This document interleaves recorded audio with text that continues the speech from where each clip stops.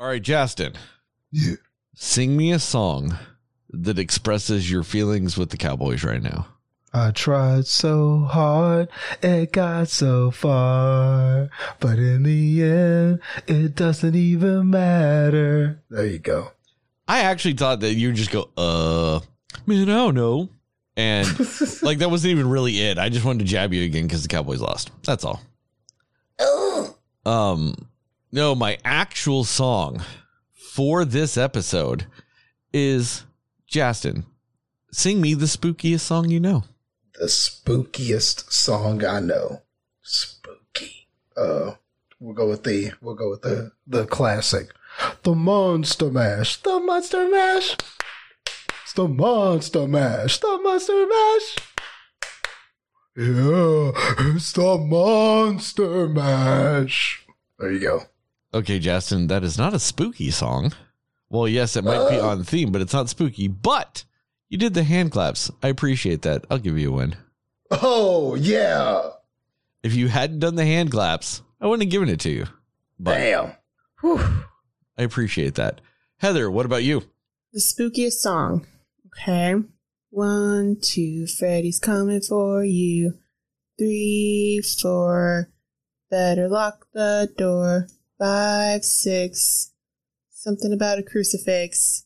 And 9, 10, never sleep again. Something like that. All right.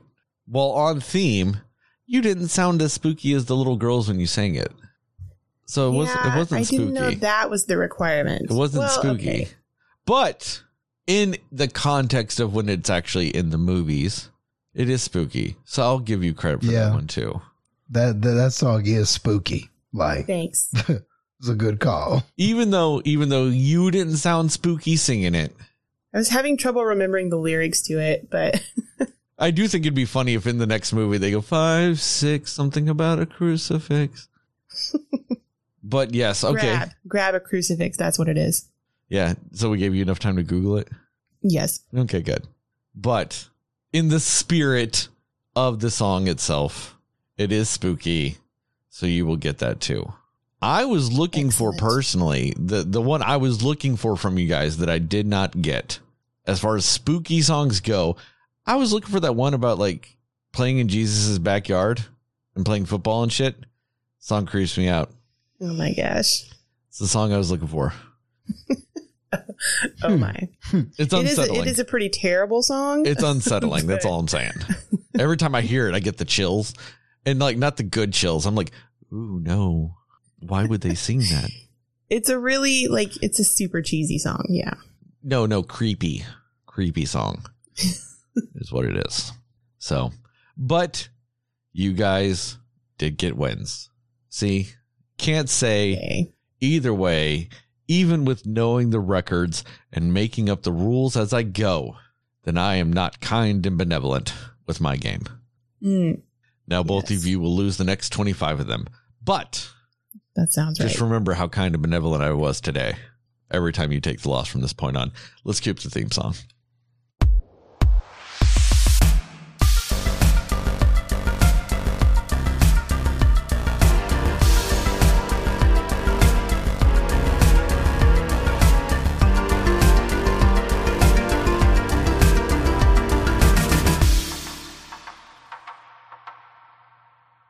Hey, Cinefans, and welcome back to another episode of the Cinema Slayers podcast. I'm Sterling, and as always, I'm joined by Heather and Justin. And tonight we are doing a special Halloween-themed episode of the podcast. Not technically about the series Halloween, but we are going to include one. We are doing two kind of, I don't want to say Halloween classics, but Halloween movies that are kind of remembered, if you will. I know a lot of people love Hocus Pocus, and we will be talking about that. And we are also talking about the one Halloween movie that does not feature Michael Myers with Halloween 3 Season of the Witch. We will talk about what we like, didn't like, and everything in between with those movies. And we will do spoiler free, give our recommendations and scores, and then go into a more spoiler centric section. I think that is the first time in like the last 4 episodes, I haven't fucked up giving the whole thing. Like I haven't forgotten to say Nice. we're not going to do spoilers or whatever. Like, I think that's the first time I've done all that. It's probably because we won this time. No, maybe it's just because I am so kind and benevolent that I was kind of benevolent to my own mouth. There you And go. remember to say those things. That's acceptable. Or maybe it's because I was slightly blasphemous at the beginning. That always helps too. So I'll take it probably as the latter, just knowing myself. So with this, we will start with, I don't know, which one do you guys want to start with? I guess Halloween. I don't know. Yeah, I was actually going to say that too. Okay, so we will be starting with Halloween 3, Season of the Witch.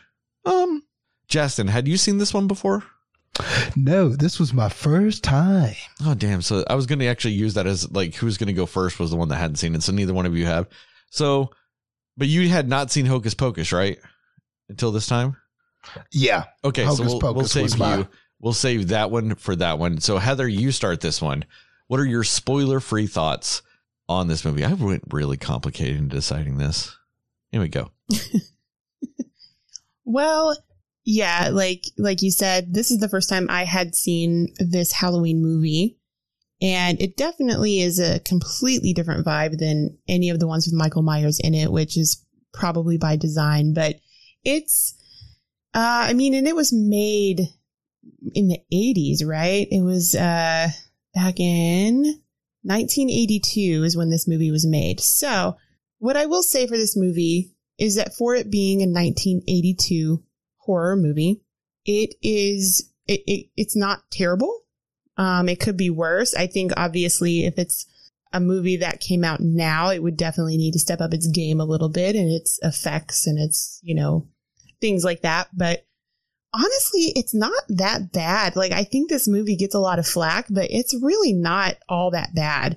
I'm not saying it was super intense or insanely scary, didn't give me nightmares. It didn't freak me out after I watched it or anything like that. But it is, the storyline isn't terrible. The way the story progresses is a little slow, I would say, but it's not all that bad. So I think I just expected it to be way worse than it actually is. So honestly, yeah, it's honestly not nearly as bad as the things that I had heard about it. So I will give it that. Again, yeah, the effects and everything, it's the 80s, so it's not going to be great, but the things that they did try to do with it, I can see it being pretty, maybe at the time, groundbreaking stuff for what they did and how they kind of did some of the scenes that they showed with, gory, violent stuff, if you will, if you want to call it that.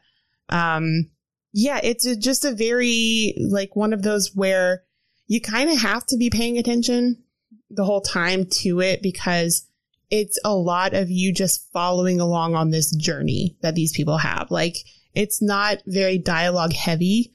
So yeah, you really just kind of have to watch the actions happening on the screen. So, yeah, but otherwise it's just fine. I don't think it's something I would probably just say, oh, it needs to be on my watch list for horror movies every year or something, but it's just definitely better than I expected it to be when I watched it. Justin, what about you? All right. So, yeah, this was also my first time seeing this movie. And now, even though it was my first time watching the movie, I always knew that the movie kind of just had a reputation of being just kind of a disappointing follow-up. And I think that definitely a lot of that probably has to do with the fact that Michael Myers wasn't in this. And so I do get some of that, I'm sure, flack that it got whenever it was released and everything like that. And oddly enough, watching this, I just, I didn't walk away thinking that this is just like one of those just painfully bad, terrible movies, but it definitely didn't feel like anything from Halloween. It definitely feels like something completely different. If anything, it kind of felt like an episode of like some sort of horror series or something like that, I could totally see this being a Tales from the Crypt episode.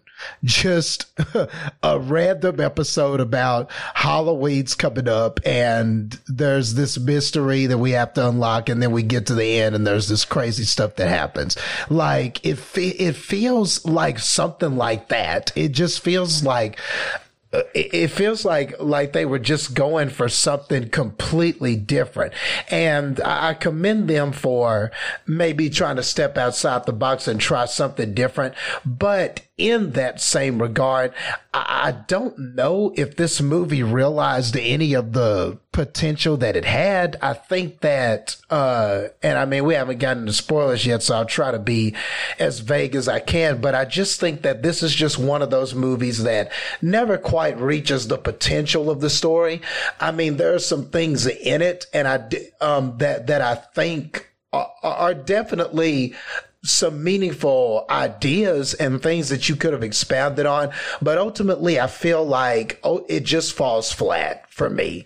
And I think that all the ideas that it tries to, I mean, there are a lot of ideas presented here, but I don't know if this film realizes any of those ideas. And it just kind of felt like it was one of those movies where it's just kind of, the narrative is just, it doesn't know what it wants to be. Does it want to be a horror movie? Does it want to be a mystery? Does it want to be something about consumerism? Does it want to be, I don't think this film really fully realized itself. So what you kind of get is just kind of a mixed bag of scenes. And I don't know if it was ever really effective at any one thing that it was trying to do. So that's kind of where I landed with it. I mean, I could definitely understand at the time it being disappointed because, yeah, Michael Myers isn't here. And, you know, people were just are just such fans of him, and people just really, after 2 movies, just wanted that character. But in the other regard, and I'm not really upset about it for that, I wasn't just sitting there going, where's Michael Myers? But I was kind of going, man, where's the suspense? Where's the craftiness with the camera? Where's the kind of compelling characters to that kind of help drive this story? And I just think those aspects were missing. Even the things that made Halloween good, that have nothing to do with just Michael Myers as a character, I felt were missing from this. So, yeah, ultimately, that's pretty much where I landed with this film. I have a lot of mixed feelings about this movie. And I think it's funny what some of the things you guys alluded to, because I don't know if you guys know the actual history of this movie. And that's where I do become kind of conflicted. So with this, it was John Carpenter who did Halloween. And when he envisioned the Halloween franchise, he didn't originally envision it to be a Michael Myers franchise. Michael Myers was supposed to be a one-off in the first movie. He meant the Halloween franchise and saga or series or whatever you want to call it to be kind of like what you were alluding to, Justin, with the Tales from the Crypt, but like an anthology of Halloween themed horror movies, just horror movies that take place on Halloween. So he meant the first movie, Halloween with Michael Myers, to take place then. Where it got fucked up is the studio made him make a Michael Myers movie for the second one. And it did not do as good as the first movie did, because they rarely ever do. So he was able, like, he didn't direct this one, but he did produce it to shift it to what he originally wanted for the third movie. So that's why you don't have Michael Myers in this, is it was originally meant to just be a Halloween themed horror movie and then build from there. You would get a fourth one and a fifth one, and they would all just be different movies that take place on Halloween. But because this one did even worse than the second one, they went, if we're doing another one, no, Michael Myers will be back. Because, especially if you got to look in the 80s, no one's going to know that that's the plan, especially when you did Halloween 2 with Michael Myers. if this had been the original second movie, if this had been the original Halloween 2, I think it actually would have worked better. And it probably would have been more positively received. And by that, I just mean it's a very standard fucking 80s horror film. So it wouldn't have been like box office gold, but they would have just made some money on it and they would have made another one. You know what I mean? And it probably wouldn't be received as harshly by critics and fans because that was the plan from the get-go. I think this one is so harshly received because you do 2 movies with one character and then you get a third and all of a sudden he's gone. I mean, that's a dumb thing to do at that point. I mean, it's nowhere near as dumb as what Jason Goes to Hell, where it's the 9th movie of a franchise and they go, you know what? Let's not put Jason really in this movie. I know technically he does appear, but you know what I mean? Like that was even dumber because that's the 9th one in a franchise. That's the least time you take a risk with your main character at that point. But I just think with this, that's where it got messed up, is when it actually came out. I think if this movie was just called Season of the Witch, it was just a random 80s horror film, I think it'd just be one of those movies that would appear on fucking Halloween, like marathons here and there. Like just, horror movies from the 80s, that they do on like AMC every time it's Halloween or some shit. It'd just be one of those random ass movies that appears in there. And nobody would be offended it's on there, but nobody would either care that it's on there either. It would just be there. And you'd be like, oh, I remember when I watched this as a kid. Let's watch it again. And you'd be like, yeah, it's pretty bad. But you'd probably watch it again the next year for Halloween. It's one of those really by the books, standard, completely unoffensive but also uninnovative horror movies. It just exists to have people die is really the whole existence of this movie. And in the 80s, that's pretty much every horror movie existed to have people die. So it would have just been a stereotypical by the books 80s horror film. And that's where I have mixed feelings about this. It's not great. Mm-hmm. It's not good. It's not terrible either. It's not terrible. It is a terrible third movie in the Halloween franchise. When you look at how many other movies of the Halloween franchise are there? Like 9. So now it becomes the infamous non-Michael Myers Halloween movie. So yes, it is a terrible member of that franchise, but it is just a mediocre 80s horror film by like the strictest of definitions, just utterly and completely and unequivocally mediocre. I mean, this is the Hansel and Gretel, or Gretel and Hansel. Yeah, because that movie's backwards. So it's the Gretel and Hansel of early 80s horror movies. And I think that that's why it gets robbed, though, because it's infamous for something that was intentional from the beginning. And just the studio, I think, fucked it. I think if this was the second movie, and even if this didn't do good, say this was the original Halloween 2 was this, and it didn't do good, they could have said fuck it, and then done what ended up being Halloween 2. They could have just done that as Halloween 3, and then just kept the franchise going. I think they should have just tried to do John Carpenter's original vision for this, and bailed and gone back to Michael Myers if it didn't work. Because that actually isn't a bad plan to just be like, it's just random stuff all happening on Halloween, but just different stories every time. I think that's not a bad plan for an idea. So, and that's why I think it's so funny that Justin just more or less thought of it as an episode of something, because like that was what it was actually kind of meant to be, a movie episode of a Halloween themed series. Yeah. So like you're not wrong on that, Justin. Okay. Like that was very much by design, and it's just one of those things that like, I kind of makes you wonder where we could have gone. Like, I think one thing they fucked up on this is why didn't they at least have one of the Halloween masks look like the Michael Myers mask? That's true. Yeah. One of the masks should have looked like Michael Myers. Just saying. Because it's not like that Halloween. Cool. It's not like the Halloween movies don't exist in this universe. You see it on TV. They mention they're going to show the Halloween movie on TV in this movie. Perfect. Put the Michael Myers mask in here. And then you could have seen one kid walking around with the Michael Myers mask on. And it would have just been a nice little nod to it also. Acknowledge the fact that mask is partially why Michael Myers is iconic. But I don't even like it's It's just it fails like that. And then there are so many other times where this movie, I do agree with you, Justin, where it didn't really kind of fully realize an idea. Like, and we'll get more into it in details, because like there are certain elements in here that are kind of cool, but like in the movie, it's like, oh, that's kind of cool. I can't wait to see what they do with it. And then they don't. They never follow through. Like they give you solid premise after solid premise after solid premise, and all you get is no payoff, no payoff, no payoff.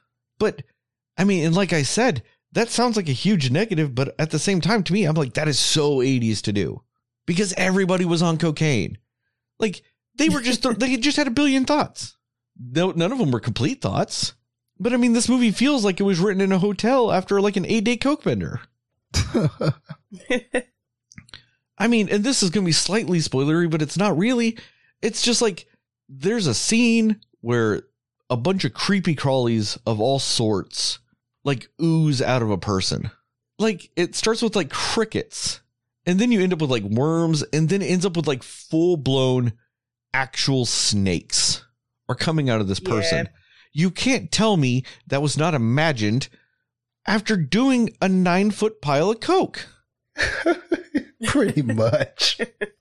Because like that was actually a really kind of cool scene. But then once again, like me and Justin said, it never really happens again. And you're just like, oh, that was it. And like, it's disappointing in that way.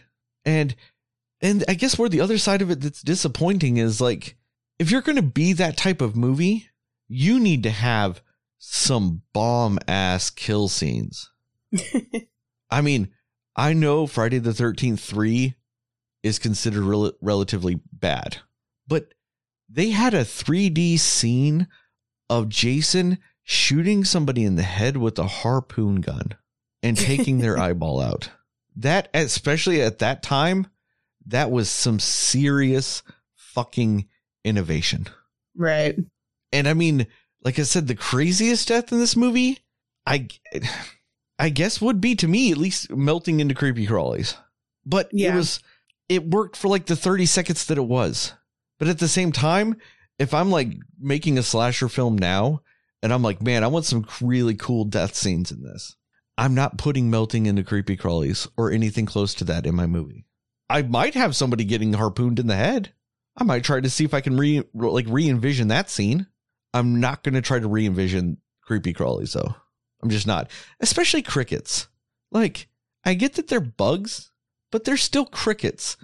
Crickets are just other bugs' food. Like, you buy crickets to feed spiders and tarantulas and scorpions and like all these like carnivorous type of bugs. Like, you buy crickets to feed them. So like ultimately, that's like if somebody melted the like chickens. Like, I'd be freaked out, don't get me wrong, because somebody just melted into chickens.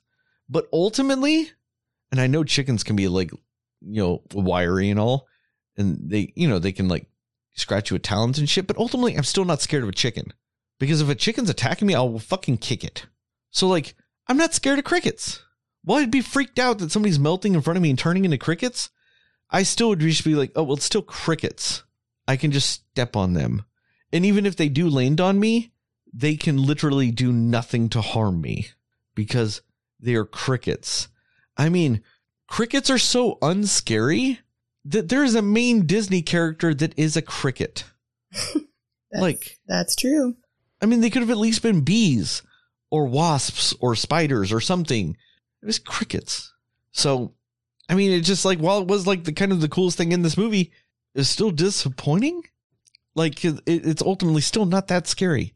I mean, I guess this is up because I'm like really beating around the bush of wanting to say more. So I'm done with this part.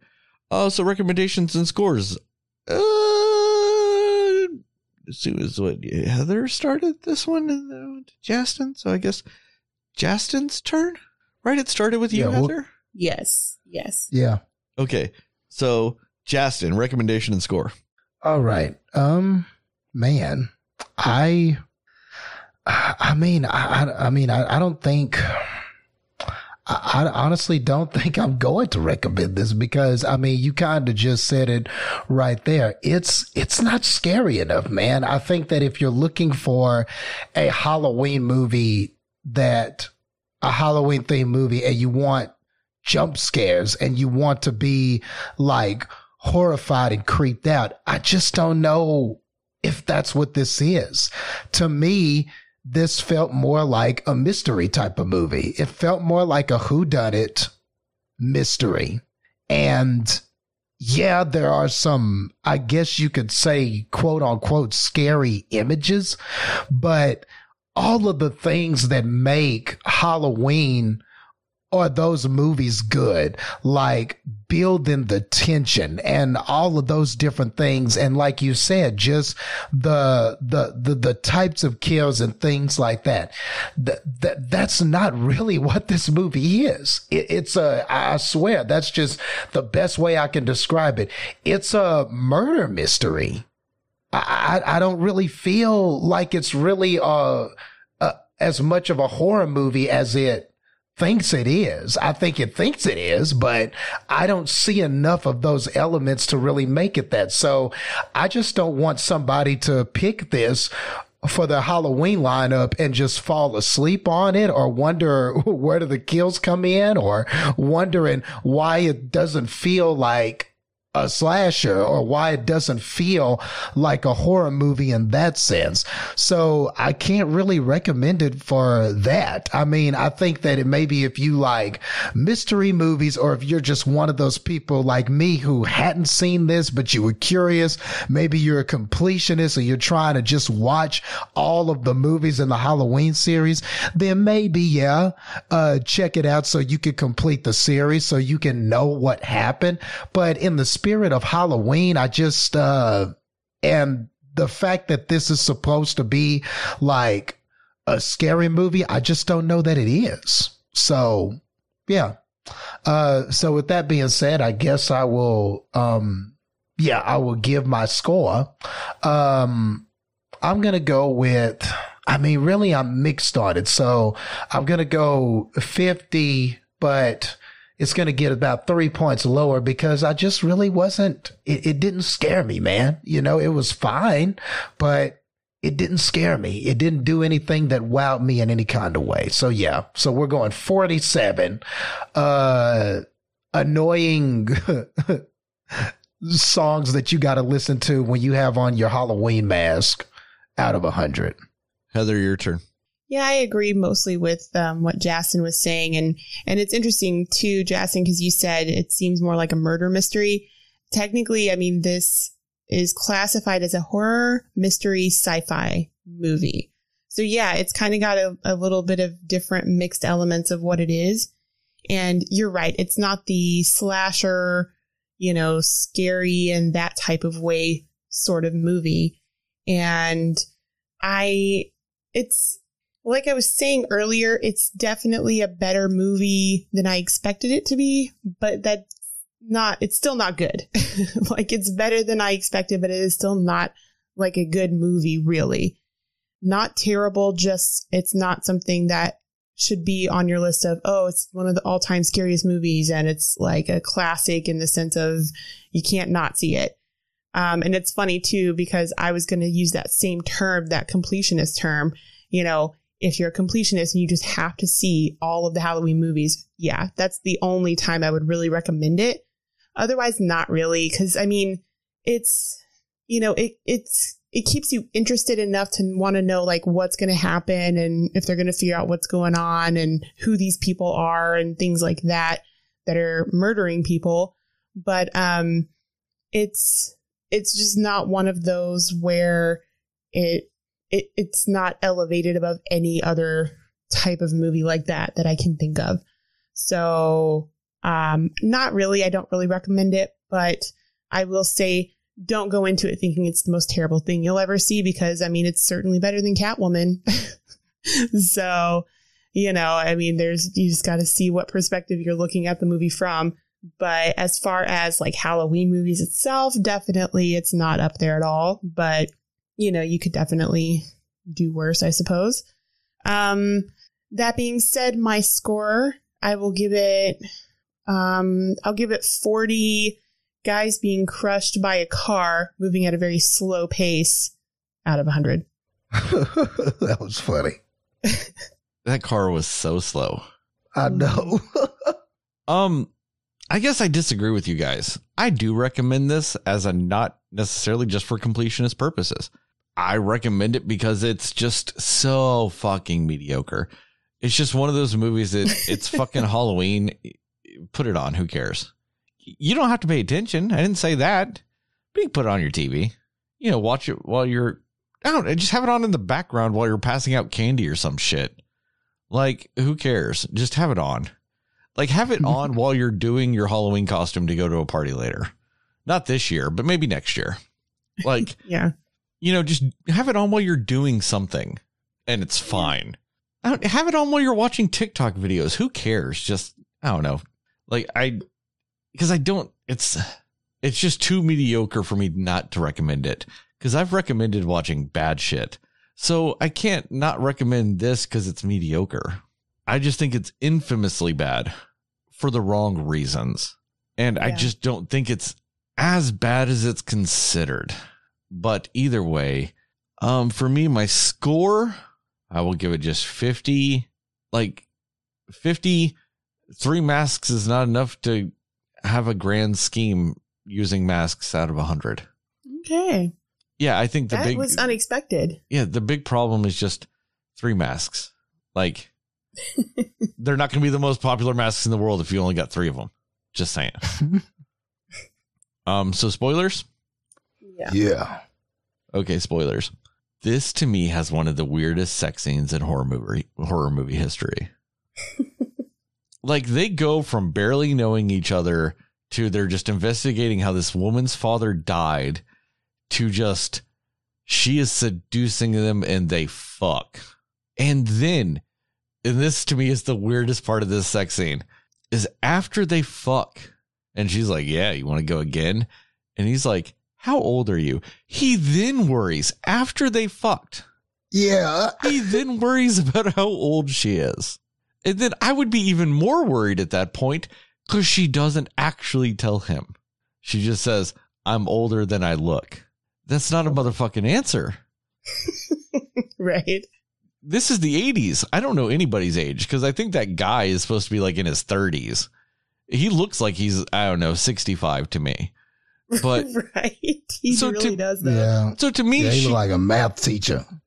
Yeah. And that woman doesn't look like she's older than Jamie Lee Curtis in the first movie. And she was supposed to be like 16, 17, 18, somewhere in there. So she could be saying, I'm older than I look. Okay, you could look 16. That still means you're 17 and it's still illegal. Like, right.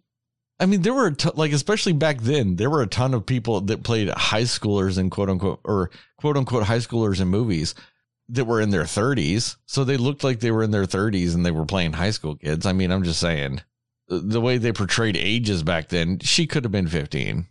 Like, and it still would have been bad. But it was just so weird. She's just like, I'm older than I look. And then he's like, checks out. We're fucking again. I don't understand how that dynamic happened. I don't remember a scene in this movie where it went like they are so entwined in this investigation. Right. That they are just emotionally invested in each other at that point. Or just even physically invested. Well, I wouldn't even say it was 0 to 100. It was nothing. And then all of a sudden it was fucking. So like 0 to 100 implied that it escalated at some point. It'd have to at least increase from speed from 0 to 100. Whereas this movie kind of just like teleported to fucking. It was like they were in the land of not fucking and then teleported in the blink of an eye to the land of fucking. Yeah. Yeah, it was almost like the editor just forgot where that part went. Like that should have been later, but he accidentally put it towards the beginning. Well, it's like the director and everybody, like they were sitting around and they're like, wait, where's the footage of them like, you know, having a connection with each other in any way, shape or form other than the fact of they are confused by this mystery. And they went, man, I know we filmed it. And they were like, where the fuck is that footage though? And they're like, man, I guess we lost it. oh, well, keep going. Like, it was just so random. Like, and it was just one of those scenes. It's like, it's one of those scenes where they literally went, nah, man, this is an 80s horror film. We need some fucking, you better put it in there. And they did. It made zero fucking sense in anything, but they did it. Right. And like everything about that, like even though there wasn't really any actual graphic nudity in the scene that kind of like preludes this. That's not what I was trying to say, but is before this, where she's getting out of the shower. And so she puts on the tiniest towel in the history of towels and it not be considered a hand towel, and then rushes over to the bed while still wet to wrap herself up in the blanket to warm herself up. I'm like, bitch, you're still wet. You're just getting the blanket wet. Yeah, that was puzzling. I went, huh? I think I just went, huh, out loud. I'm like, nobody in the history of ever has actually done that.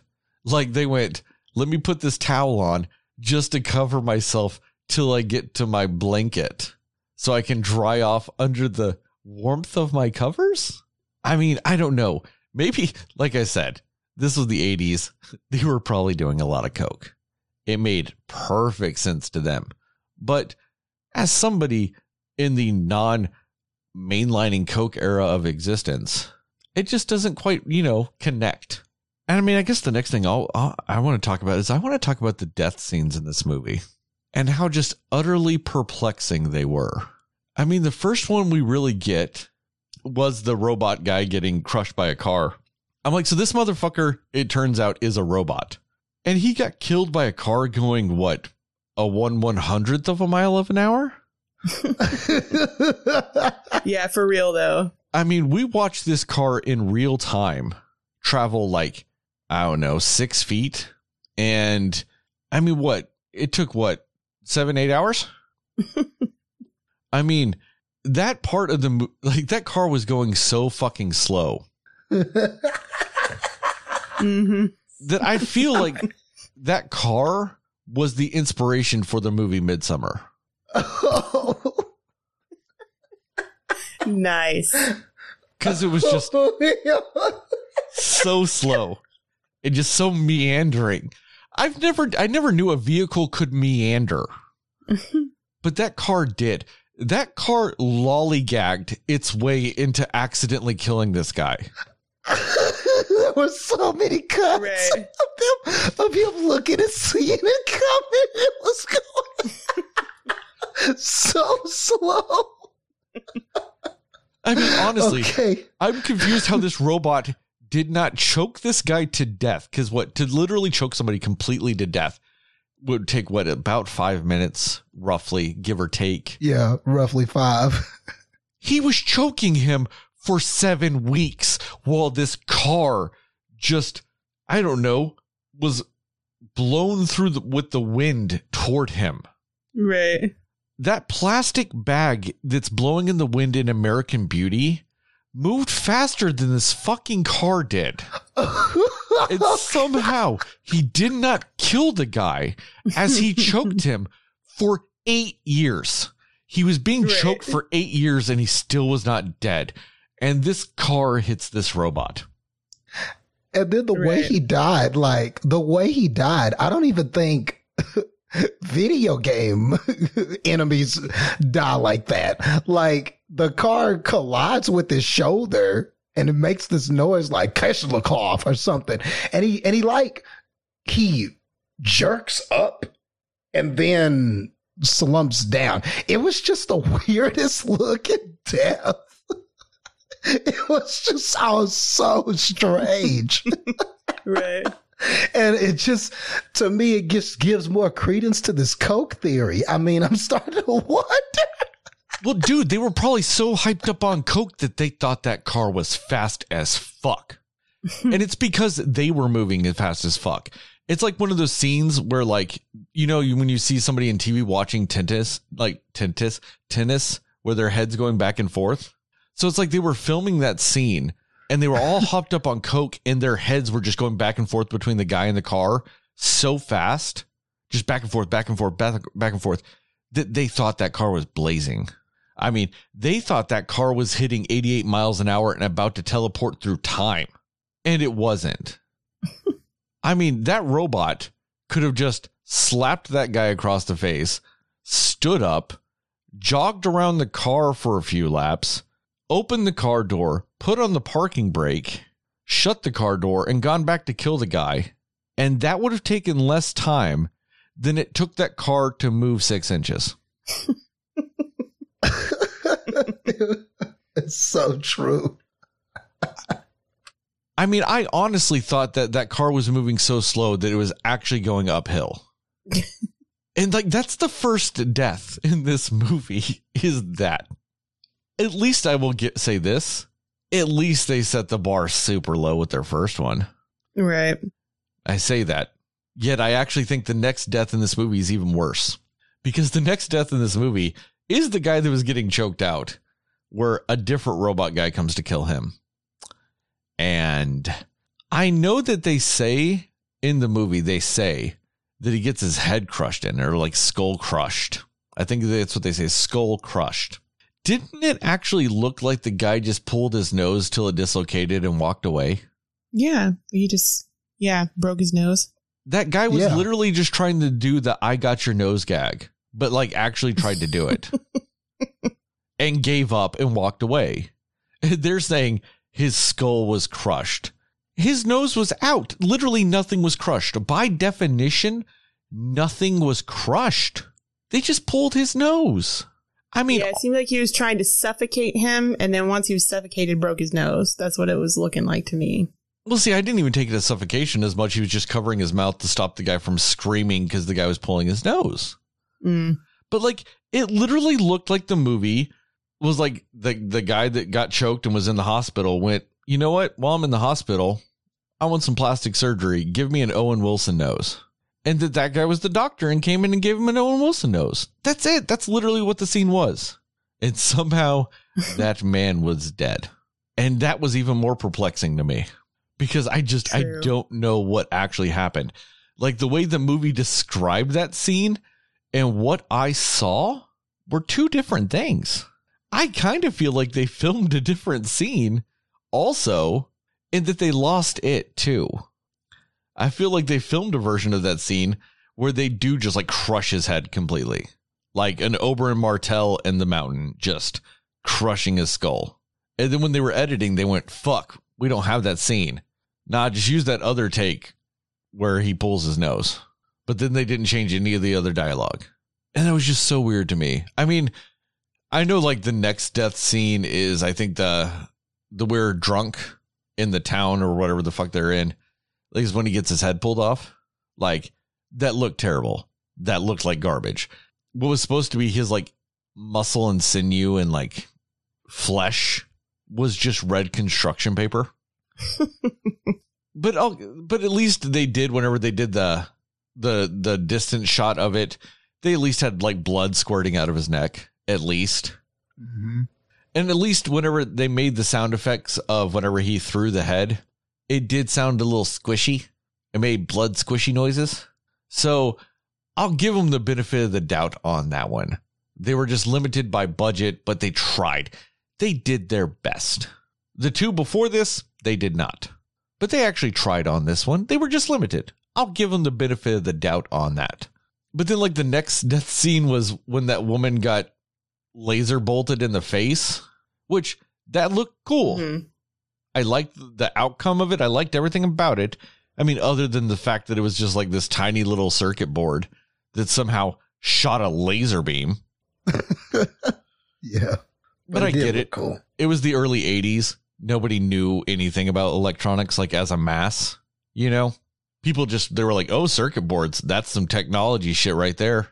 I mean, that's like for like most of the 2000s when anytime a movie had like robots or anything, they had to say what an EMP was because just nobody really knew what it was. So every time they had an EMP in a movie, they had to be like, oh, it's an electromagnetic pulse. It fries all electronics. It's the same concept. It's just like, oh, look at circuits. That's technology shit. So like, I'll give them that. But then then it got weird with the fucking little bug crawling out of her mouth, which I guess that was a bee or something. I don't fucking know what kind of bug that was.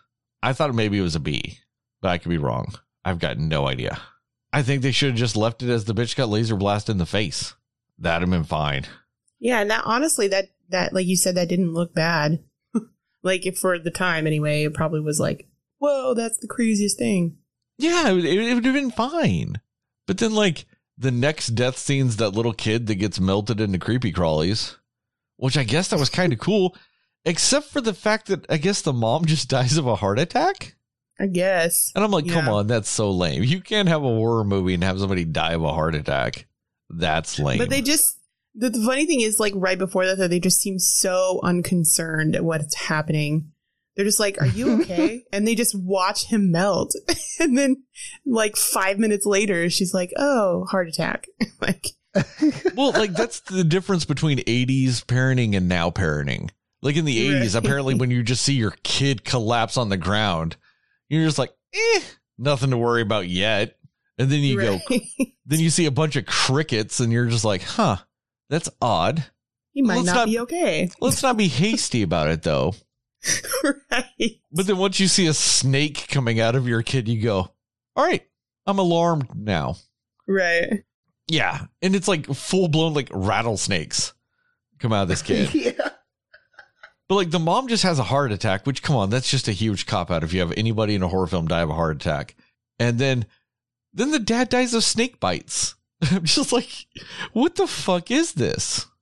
Because he was just standing there watching. That was it. And like, I don't know, like, I mean, I know Justin like grew up in the desert and everything. Like I was always taught that like, if you got bit by a rattlesnake, you got like 4 hours to get medical attention. Yeah. Especially if it's on your leg, you got 4 hours. Like it's going to suck. You need medical attention, but you get bit on the leg or the hand or arm or something. You got 4 hours.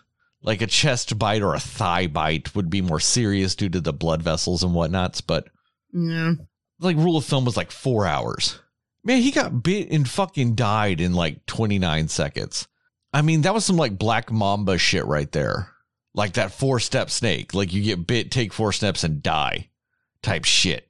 And like, I get it. It's a movie. So it's just like, who fucking cares? Just put a snake in there, you know, because nobody actually cares about like species and whether or not you die from that snake. It's the same with like movie scorpions.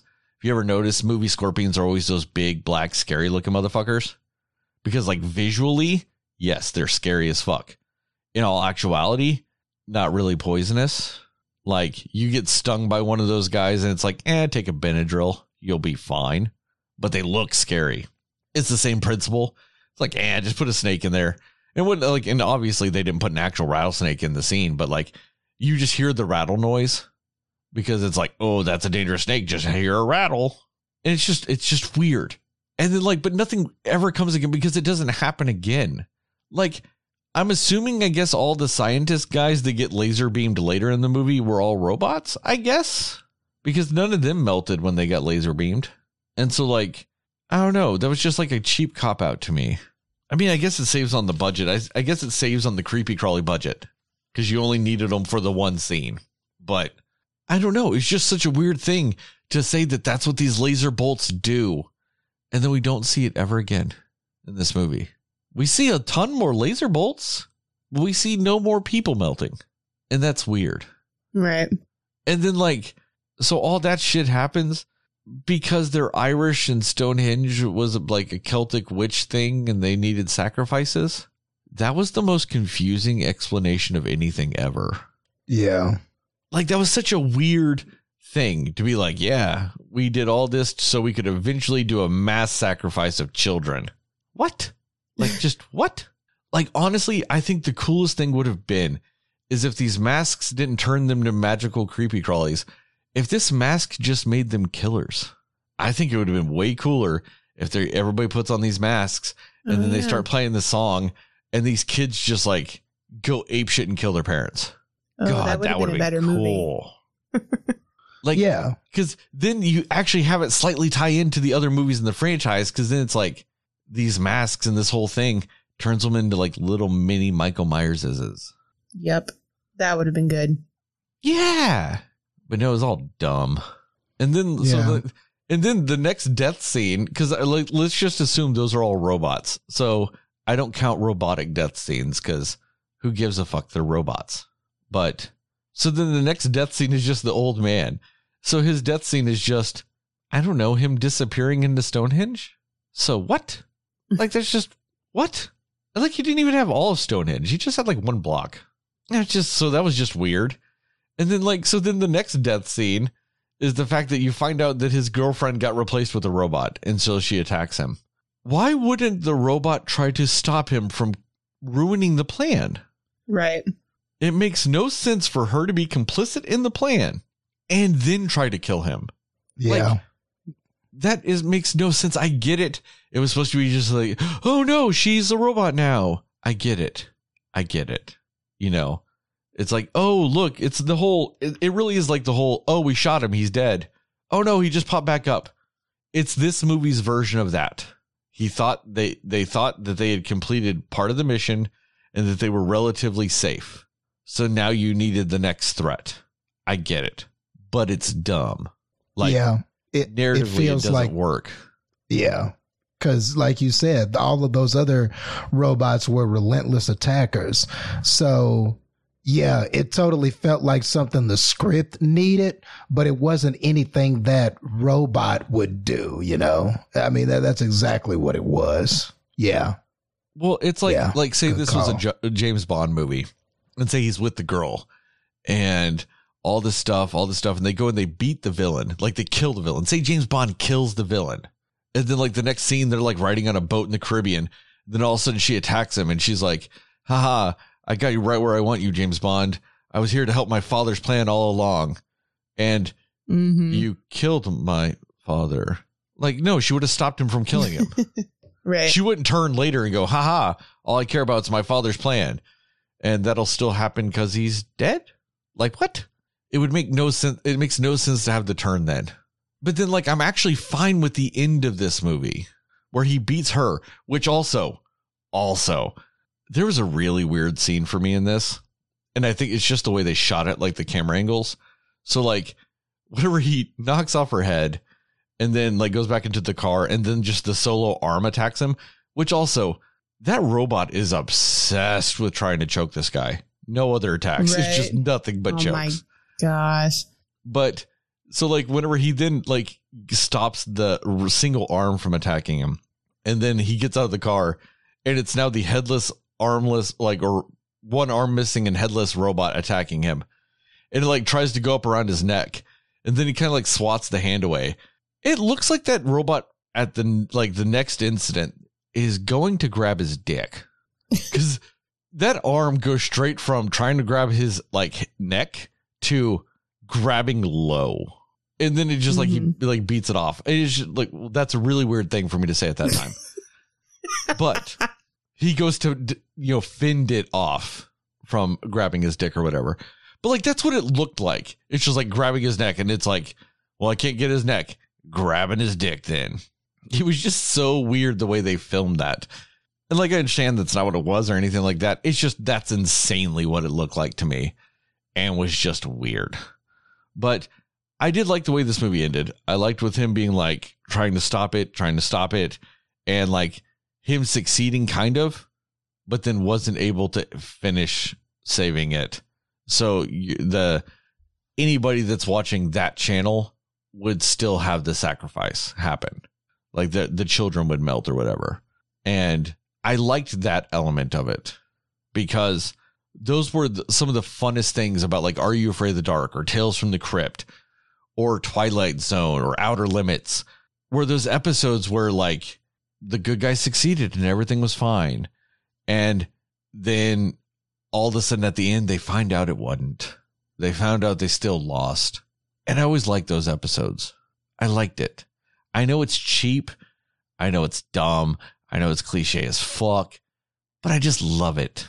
And I just love the idea that all of that happens. And like, you know, because back then there were only like 3 channels on your TV. So if you get 2 of them, you stop 2/3 of it right there. But like, I like the idea that like he stopped it and stopped on the next one and the third one. So theoretically, if kids are sitting there watching it to like watch the giveaway, they go, oh, this one ended. And they would have gone like, oh, that's weird. And they would have gone to the next channel. And they're like, oh, this one's stuck too. And then they still would have gone to the third one where it still was playing out. So it could still affect so many more children than just like, say, a third. And he just has to watch it. And while he's just watching this channel and nothing's happening to him, he knows what it means is happening to all these kids that are watching it. Like, he knows what's happening to them without actually seeing it happen to them, let alone his own actual children, which it's most likely happening to. I love that idea. I know that sounds really fucked up, but I just love the fact that he watches in utter helplessness that just thousands and thousands of kids are going to die. That still sounds fucked up that I said I love that, but still, I love that he's helpless in that moment. I think that is so cool. And I think maybe that's why it does get slightly redeemed for me at the end, of just because it's just this utterly bumbling movie that ends on such a fucking down note. And I love it. They didn't like tie it up in a little bow. It still just ended with like, well, yeah, that sucks. I mean, this guy lost apparently who was going to be his next ex-wife, and his kids, and just all these people die. I just think that that's such a cool way to end it. I think horror movies that end on down notes, it's just always more fun. I mean, like, what was it at the end of Friday the 13th when Jason pops out of the water, grabs the lady in the boat? That's such a cool way to end the movie. Love it. And it's a down note, So it's just, yeah. Or like the girl at the end of, I know Justin doesn't like this movie, but at the end of House of a Thousand Corpses, where she thinks she's survived everything, and then she just ends up in Captain Spaulding's car. That's so cool. Just love it. That's all I'm going to say about this. Somebody else go. Because Justin. Okay. Yeah, I mean, a lot of the things that you said were things that I wanted to mention or that I agree with. And yeah, I mean, there's not a lot to add from what you said. It's just, just things, I guess I'll just comment on just some of the things at the end. I just, that whole explanation for why this was happening. Yeah, that definitely could have been better executed, because the way that it was described, it was so quick and it didn't really give me an understanding of this person. Okay, so you start this company, you amass all of this wealth, all of these Halloweens pass, and you're amassing this wealth, and you're selling these masks, you're building this, you've got this reputation as just one of the most successful. You're building these robots, and all of that is just so this one Halloween you can kill all these people, or have the children be the sacrifices. And then what after that? Was it only, were you just trying to do it once? Were you trying to repeat this every year, and you were somehow not going to get caught after this happened the first time? Or, I don't know. His plan was just very weird. Other than, I just want these kids to be sacrificed because it brings back some of the original meaning and tradition of Halloween. I get that part, and I do kind of like that idea. And that's what I mean by just nothing was fully realized. I do kind of like that idea. A guy with roots in this stuff, with Celtic roots in this stuff, is trying to do something that the original Halloween was about. He's trying to fulfill that mission of blood and sacrifice and everything like that. That's not a terrible idea. But when you think about the logistics of it, and the fact that this guy built this empire just to do this one time, it just doesn't make a lot of sense. Like, it doesn't just all add up. Why build, all these robots, all these things for this?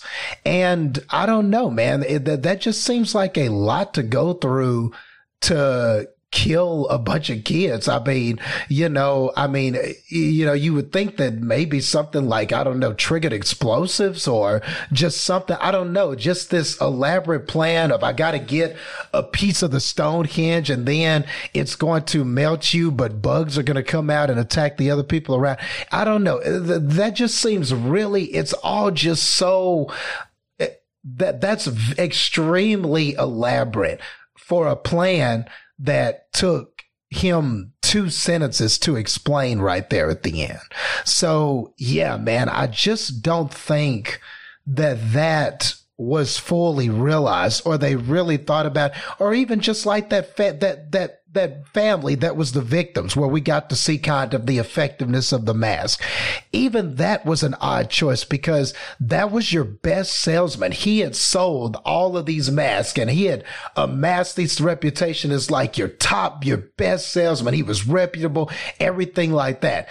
All I kept thinking was, why kill this guy? Like, aren't you going to need him next year for the next Halloween sacrifices or whatever? Justin, they explained that in the movie.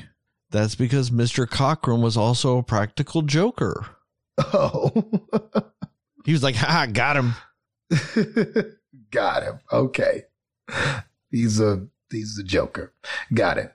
But, it's just things like that where it's like, you could have captured anybody off the street and just done that if you wanted to show the effectiveness of that mask. But I don't know. I just feel like your best foot soldier, your best guy who's in the town selling the mask and stuff like that, it just seems like that person would be a little more useful. And that would be the person that you would need trying to down talk people once, you killed all these people. So, I think what they needed to do was, whenever we got to this explanation, there needed to be a reason why this was happening one time.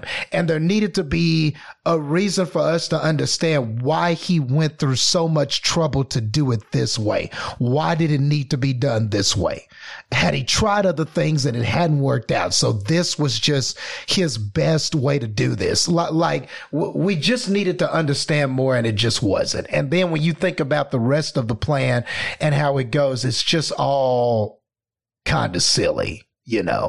But to what Sterling was saying, that happens at the very end. Yeah, I do get what you're saying about that ending. And that is again, the reason why it felt like something out of Tales from the Crypt to me, or something like that, because Tales from the Crypt did that a lot too. You'd get to the end of the episode and then something would happen where the person would think that they kind of overcame the situation, but then there was this deeper meaning, or something happens that kind of ties in with everything, and nope, you didn't actually escape this situation.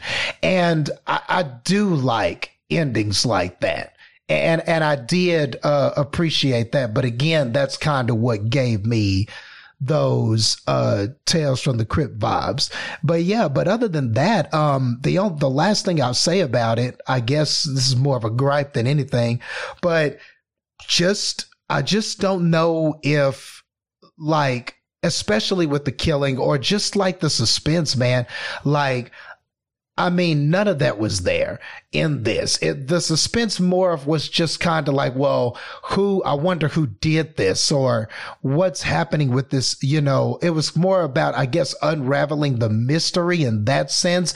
But the tension that you get from wondering where the stalker is going to be, wondering where kind of the next kill is going to come from, and different things like that. You just didn't really see any of those elements in this. And I just wish there had been more of that. And maybe by nature of what it is, they couldn't do that. Maybe the idea was, well, we can't really have that. We have to do it this way. The only way it makes sense is if you're trying to figure it out and then you get it at the end. So maybe they just thought this was the better strategy. But yeah, I think that also kind of goes into the audience disappointment at the time that this was released. So not only did it not have Michael Myers, it didn't feel like anything from those previous Michael Myers either. It didn't feel like it was trying to kind of get you with those jump scares and scare you in that way.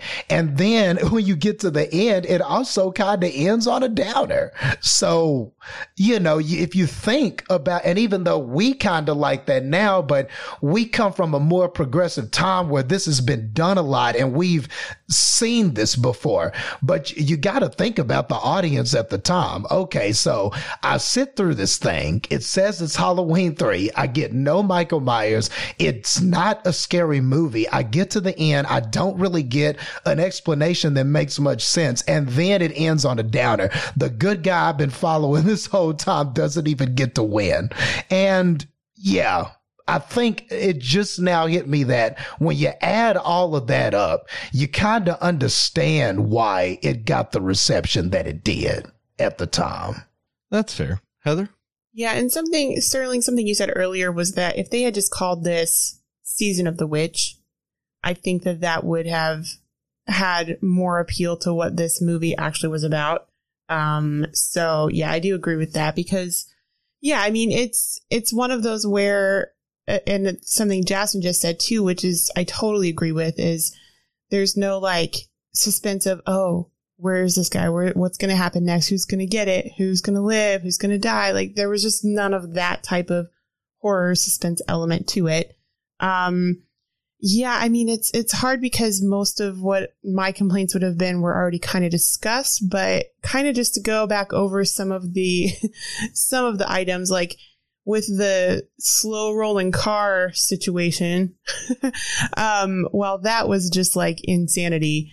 Also, the guy who was being choked was like really bad at looking like he was being choked. Like it looked like as slow as that car was hitting the guy, that's about as like gently as the robot was actually choking this guy. Like he was just like there and then he was kind of just like wiggling a little bit. Like you see him, like that's supposed to be his struggle being strangled, is him just like kind of wiggling his feet a little bit. It just did not look realistic at all. But the only one I think that I didn't really have a problem with how they did it was the lady from the lab or whatever that got the drill to the eye or whatever that was. But I completely forgot about that one.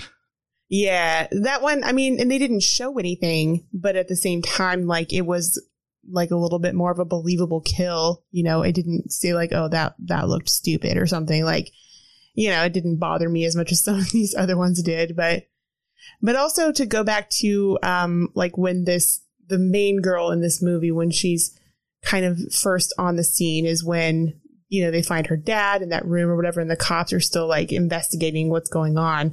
They just like freely let her walk into that room. Like she's just like, this is my dad. And they're like, whoa, you shouldn't be here. And then she's like, but it's my dad. And they're like, oh, all right.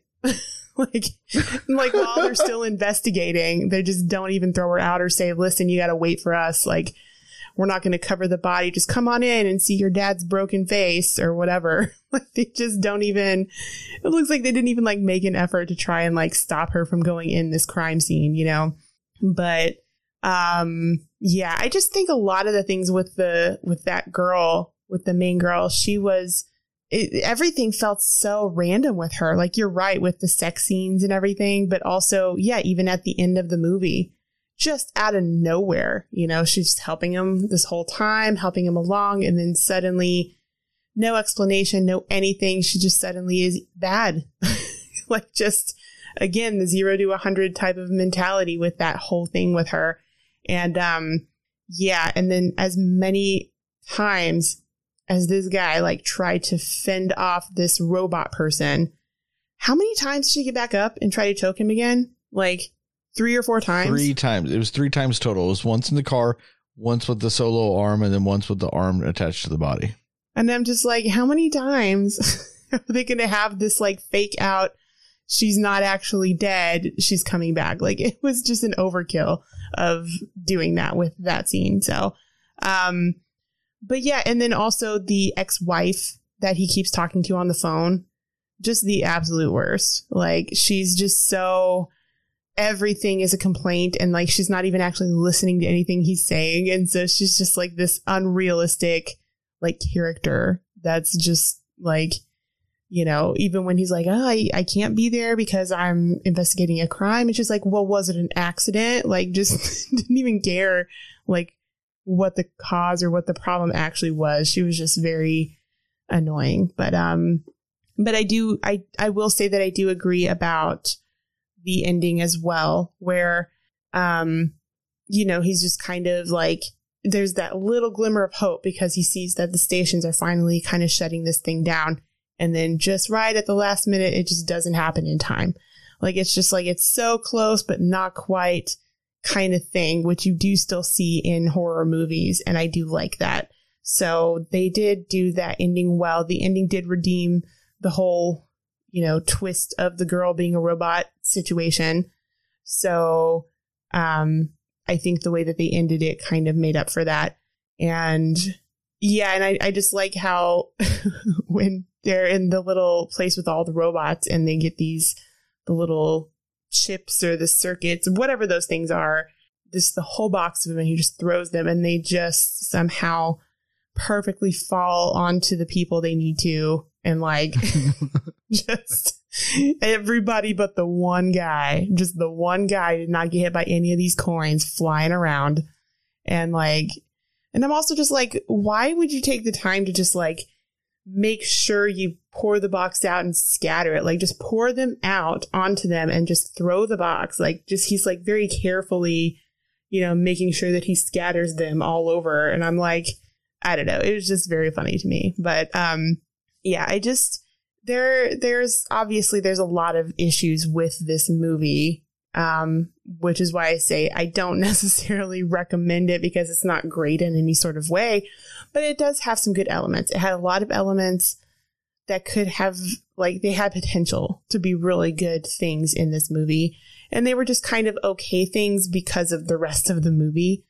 But yeah, I mean, kind of, it's really just the kills and the whole, like, the things that they try to do to make you just be freaked out by these things when, yeah, it's really just more of like, yeah, you're probably just on a bad, you know, drug trip or something. And that's the only reason you would be freaked out by this movie. Like, there's just nothing really terrifying in and of itself about this. But again, the premise of it, the idea of it is not a bad idea. I mean, the idea and the story itself has potential. So, it's a very, you know, it's very conflicting in a lot of ways, but overall, I don't think that it really, it didn't live up to the potential that it really could have been, even back in the day, you know, but yeah, that's the last thing I'll say about it. Oh boy. So Hocus Pocus? Let's go for it. Yeah. All right, Justin, you're starting this one. Spoiler-free thoughts on Hocus Pocus. First time watcher. Yep. I'm a first time watcher. So yeah. And this is a movie that I've always kind of known about. I've always kind of known about Hocus Pocus because you couldn't just help growing up and always around this time, especially during Halloween and everything, this is a movie that comes on, or I've heard people constantly quoting this movie and stuff like that. And I know that this movie has kind of that cult following, and it's considered like one of those essential kind of must-see Halloween movies and stuff like that. And watching it, I don't know, I feel like it's, in a lot of ways, kind of, I have similar feelings that I did with Halloween 3, where in the sense that it's not bad. I don't think it's a bad film. I don't think it's a great film either. I feel like the film itself and the story and what happens, it's just it's a straightforward children's story. But I do think that what this has over something like, which it's weird to compare the two movies, but if this has anything over Halloween 3, I did find the performances entertaining. And I feel like that has to be why so many people like this, because it's the witches, man. This really lives and breathes on those three witches. And I really think them together, whenever they weren't on the screen, it's very hard to care about what's happening, or to, and the other actors and actresses in this, they're not bad. I kind of like the talking cat. What was his name? Carnivorous. What's his name? Binks. I was close. Yeah. Yeah, it was pretty close. Josh, we have vastly different definitions of the word close. I didn't mind the talking cat, and the zombie was kind of funny too. I liked how he kind of had an attitude. I thought that was kind of funny too. I like when he, I guess I could keep that in the spoiler section.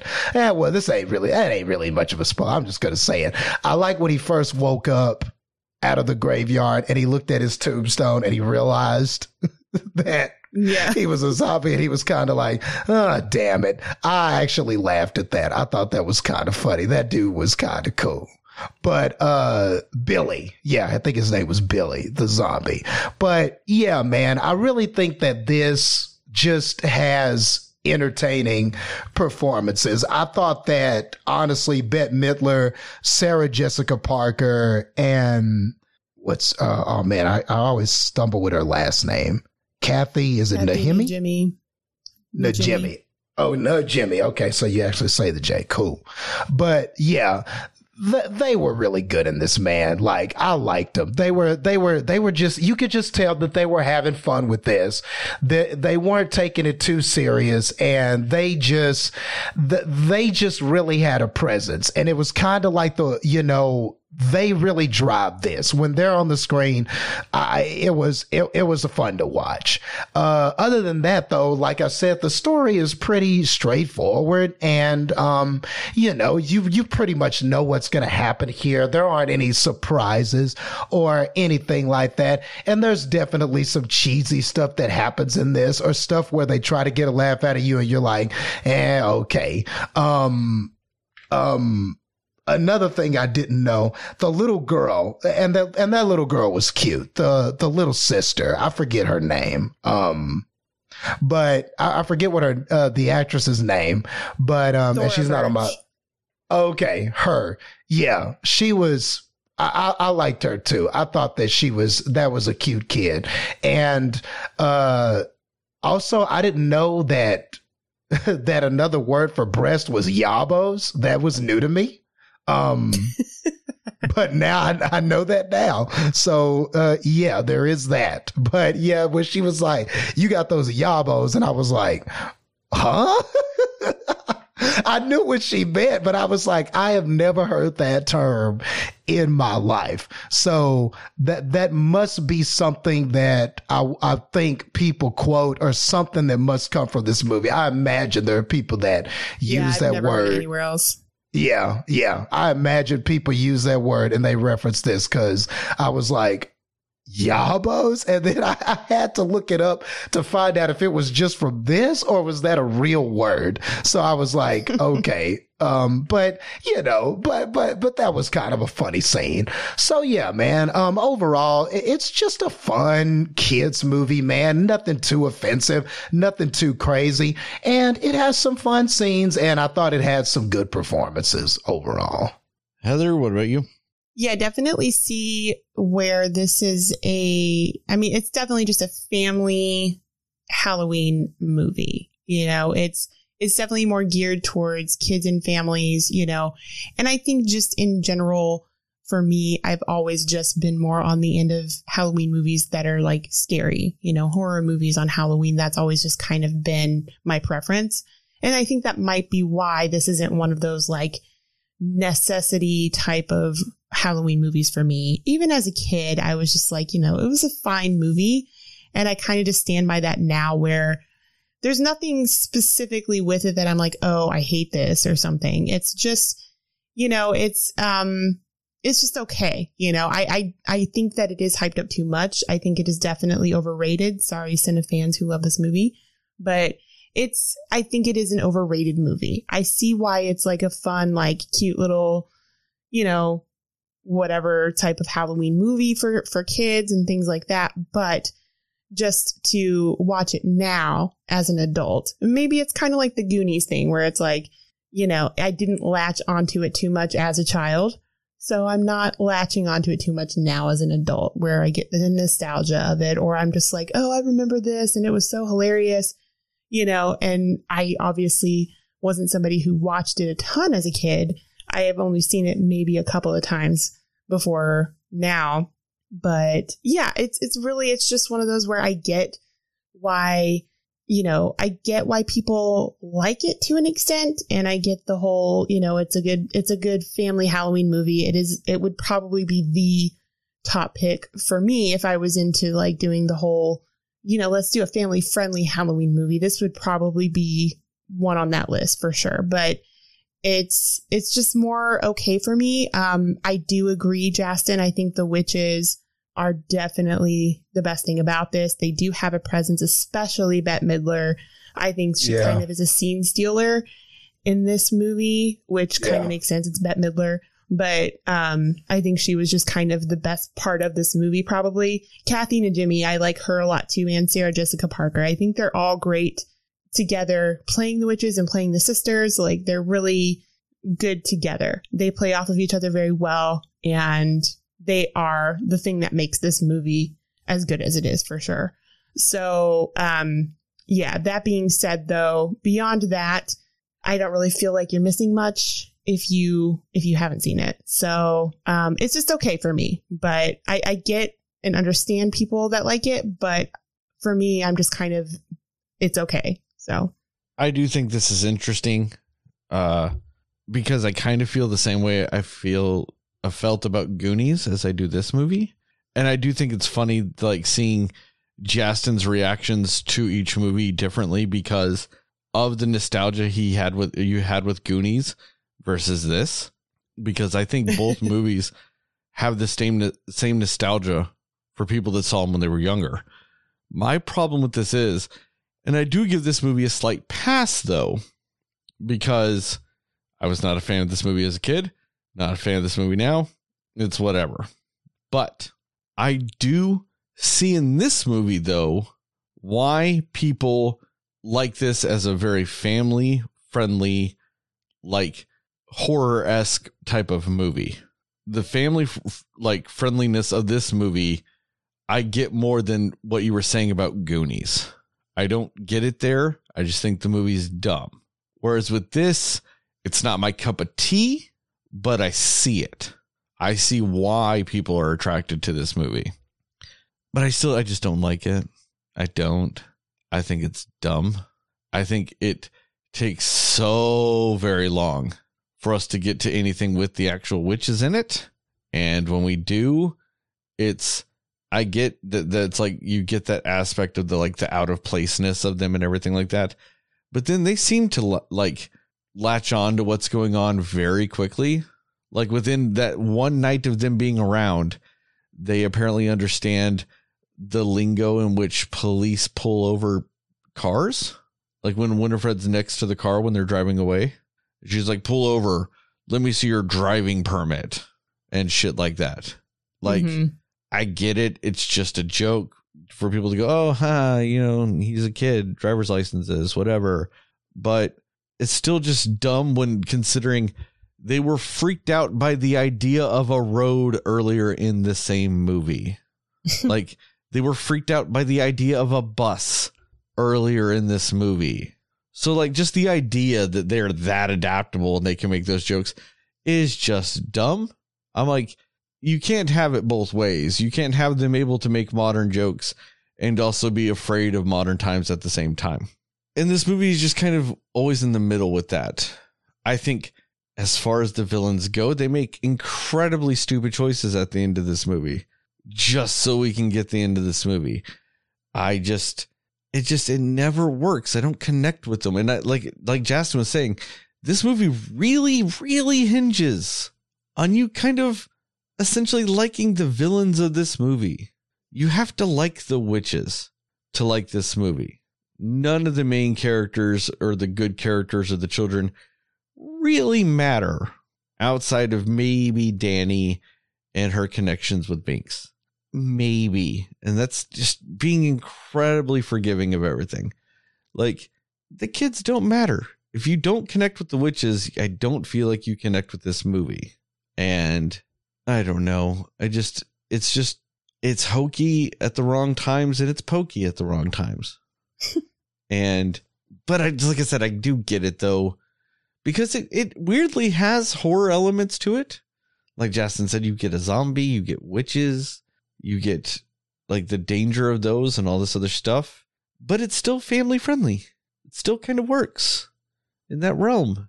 So you get these, like, you get this dark magic, you get these witches, and you get supernatural elements and monsters and all this shit, but it still stays perfectly acceptable for children to watch.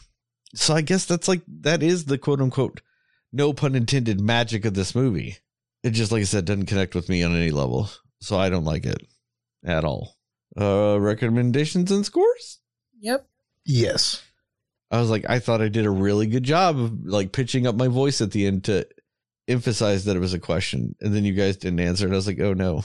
I think we were waiting for the other to answer first. Yeah. But all right, Heather, go.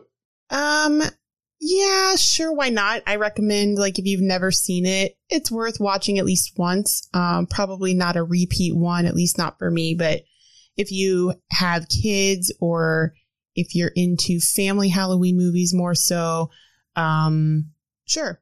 Why not? It's probably up there on one of the better, like, family friendly Halloween movies. So why not?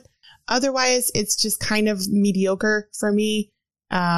So I really just kind of only recommend it if it's your wheelhouse to like family friendly Halloween movies. My score for it will be, I'm pretty much down the middle. I'll say, 50 guys trying to give a girl her phone number in a smooth way and then it backfiring out of 100. Justin, what about you? All right. So, yeah, I don't have the connection, the childhood connection with this movie, like something like I did with the Goonies or anything like that. But I do see the appeal of it. And I was entertained by the witches. I wouldn't say that I connected with them, but I was entertained by the performances. I thought they were spirited and I thought they were funny sometimes. And I don't know, I'd like them. And I feel like they're memorable. And I imagine that when you talk to people about this movie, that's what they remember. Like, as far as, is this a must-see classic or something like that? Now, if that's what they're saying about it, I don't quite understand that. Like, I wouldn't call this a classic or an innovator of certain cinema elements or just anything necessarily like that. I don't know. So maybe I could see a little bit of what Heather's saying as far as it being overrated somewhat in that regard, maybe, if that's what people are referring to it as. But I do think that the witches are memorable. And I think that they do some memorable things, then there's the big concert and that Spell on You song and stuff. Like, I could imagine there are scenes with them where people will take that and they remember that as a kid. They remember lines from that. They remember growing up watching that. And I think that's what solidifies this, is those three are memorable. And yeah, like you said, just led by Bette Midler and all of that stuff.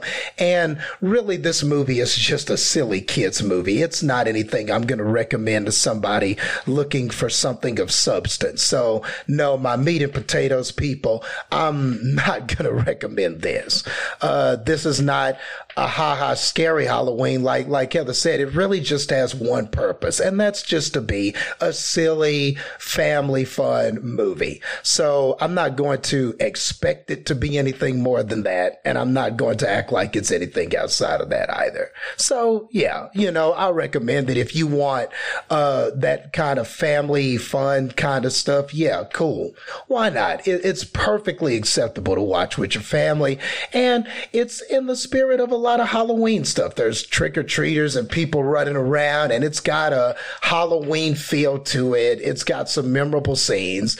It's a good Halloween movie. I would chalk it up there. I understand why it's in that lineup with the Charlie Browns and all of that other stuff that you see around Halloween time. So, yeah. It deserves a spot. It deserves to be there, along with all those other family seasonal movies like this. With that being said, I think I can go higher than 50 because I really enjoyed The Three Ladies. So I'll go 65. 65 black cats trying to get you to not open up and mess with the magic eyeball book out of 100. I mean, to me, though, Justin, I would consider that a connection with the characters because you at least liked them. Like, to me, that's what I mean by connection. You at least like the characters in some way, shape, or form, whereas I don't. So, oh, gotcha. Yeah. And it really is. It's just one of those things like, could I recommend this movie? Sure. I mean, especially if you want a Halloween movie you can share with your kids, but I'm not going to lie. If you're the type of person that would share this movie with your kids, you've already seen it. You've already done it. Like, right. That's true. I mean, I'm just kind of feel like I'm like recommending this movie to like the void because it's one of those things you've either seen or you haven't. Like, well, obviously that's how movies work, but I just kind of feel like if you haven't seen it by now, is there really a way of recommending this to you? Right. Like if you have kids, sure, watch it with them. It's fine. But then if you don't, and you haven't seen this movie yet, outside of recording a podcast to talk about this movie, there's no point in watching it ever. Yeah. You're fine not knowing any of the quote unquote references to this movie. So it's, you know, but like I said, if you have kids and all this other stuff, I'm just sure you've already shown it to them.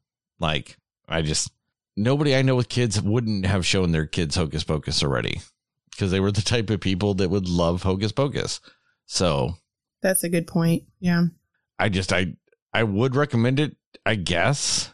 I just don't know to who. Cause yeah. As far as the score goes, I am more in the Heather camp of things. Like I said, I don't enjoy it. I don't like it, but I understand the appeal of it to a degree. Like not enough that I agree with any of the appeal, but I see it. I see why people would want to watch it. So for that, I would give it a 50, and it would be 50. The only reason why the word yabos is used to reference breasts is because of Hocus Pocus out of 100. So spoilers. Let's do it. Yabos. Well, that was odd. But yeah, that's so weird. Why would you like tell your sister that you like another girl's yabos, quote unquote? Yeah, that's super weird. Especially your child's sister. She's a child. And he's just like sitting around, I guess at some point, just going, man, I love me some Allison yabos. Look at them yabos. Which maybe it's just me, but she didn't really have like big ones or anything. Yeah, I don't know. She's a quote unquote child in this movie too. I mean, I know she was like a teen, but whatever. Still, it's weird. It's still weird either way. Like that young girl was weirdly obsessed with the fact that her brother was a virgin. She was obsessed with it. Yeah. And she was like dogging him for it too. That little girl's like 8 and she's like, yeah, my brother likes your yabos and my brother's never fucked before. Isn't he a loser? Like, it's so weird. Like, I don't know, just like her dynamic when it came to every time she said the word virgin, that little girl, that little Thora Birch, every time she said virgin, she said it like a dirty word. Like she just knows what that is. Yep. She's just like, yeah, my brother Max, the virgin. And you're just like, why? Why is the little girl so just like negative about her just teenage brother's lack of fucking? She says it. She says virgin in this movie, I think, more than anybody else. She says virgin in this movie more than Madonna's Like a Virgin. And like I said, she says it like it's a dirty word every time. And then, like I said, she's just sitting there and she's like, yeah, Allison, my brother thinks about your yabos all the time, but don't worry about him. He's a virgin. Oh, it's just so weird. And like, also, like the end of this movie, I hate more than anything because these witches are just like, we need children. We need them to suck this potion down because we need to live forever. Right now, it's do or die right now. We have to do this with some children. And then they go, but fuck these 50 kids outside our house right now. No. It has to be those kids. Right. Like, what kind of shit is that? You drink the potion, you suck some kid souls up, and then you have the rest of eternity to get those fucking kids. Like, come the fuck on. That is the stupidest plan in the history of ever. And it's just, it makes just so little sense to have the one sister like fucking Pied Piper those kids to the house to just go, we don't give a fuck. Like, they could have at least had that Max and them stole the last bit of their potion and like they tried to break the bottle, but it's enchanted. So they knew they had to like run away with it just to keep them away. Give the witches a reason to chase those kids that actually matters other than that little girl called Winifred Ugly. Like, let's be real. That's some petty shit. You've got like 45 minutes to make sure you don't die forever. And you're going to be that fucking petty? Come the fuck on. Like, that was just so dumb. And I don't really understand the exact end of the movie. Did Winifred turn to stone because she was on consecrated ground? Or because of the whole daylight thing? Because the other two sisters just exploded because of daylight. But Winifred turned to stone. And if that's the case, that she turns to stone because she's on consecrated ground, why is there a weird 15-second delay of like consecrated ground? So it's like witches touching consecrated ground. Is that like a weird 5-second rule? Like it's like the germs don't jump on your food if you drop it for 5 seconds. Is it the same kind of principle? The consecrated ground doesn't affect you for 15 seconds to like give you time to maybe just in case get off of it in case it was an accident. But like she turns to stone and all this other stuff. And also that middle sister, like, so the one that's not Winifred and the one that's not Sarah Jessica Parker, the one that's the other one, she's completely non-existent for almost the entire end quote unquote battle scene. Mm-hmm. She is just a non-factor whatsoever until Winifred has Sam and they like grab her vacuum extension cord thing. But like she does nothing at all for the rest of that battle. Like she's just not there. It's almost like that actress couldn't be on set for like those days and they went, fuck, well, we need her for the very end. Can you be on set for 4 hours? Like there's like 45 minutes. And she's like, yeah, I can. And showed up just to film herself on the vacuum for that little bit and die. But right. It's just so weird that she's just completely gone. And then on top of that, like, it's also just weird. The kid, like the Binks's real name is just weird. Thackeray. It just sounds like somebody with a lisp saying Zachary. It's just so weird. And I don't like it. I don't like that somebody wrote the name Thackeray down and somebody just accepted that as the actual name. Like, why didn't anybody go, you mean Zachary? Like, it's just dumb. And I don't like it. And on top of that, they kill a fucking cat in this movie. That's never cool. I don't give a fuck if it wasn't an actual cat. You still kill the cat. I don't like it. That's some bullshit. Now I'm trying to think who goes. Heather, go. Yeah, I thought at the very least if the cat would still like live and then it could be the little girl's pet, you know, or something. They should have done that, but. Well, see, on top of that, though, like whenever they kill the cat died before the witches died. And like earlier, we see the cat get run over and reinflate itself within like 10 seconds, like total. Right. So that cat should have came back to life before that and then should have died again when the witches died. Yeah. That makes no sense. Yeah. But I mean, yeah, I do think that I get what you're saying with a lot of that stuff. And I also I have to mention that, like, I really don't like when Thackeray and his sister are reunited. It bothers me that the very last thing that you hear Thackeray say is, "Oh, I had to wait 600 years for a virgin to light a candle." Like, that is just the weirdest line to end on in a movie. Like, it's just really weird. Like, sorry, it took so long. I had to wait for a virgin to light a candle for 600 years. It was just very weird to me. Their obsession in general with, virgins in this movie is just very strange for a child's movie. But anyway, yeah, I think probably like the best scene of this whole movie is the one where Bette Midler is singing. I think that actually was kind of like a fun little scene, and that was kind of the energy that they were going for with this entire movie. Like, I think that's what they wanted this entire movie to be, and they only got moments of that, unfortunately. I think that the energy they wanted for the entire movie was only in parts of it. So I feel like that's kind of the movie's biggest problem. And yeah, I mean, I think that the characters, for them being like, wise old witches or whatever they're supposed to be, they're just dumb. Like, and maybe they weren't supposed to be wise, because I mean, they come right in with the characters kind of being really ditzy and whatever, but they just, for these villains that you're supposed to be really like worried about and everything, they're just kind of, they're just silly. But again, it is a kid's movie, so I can be forgiving of that.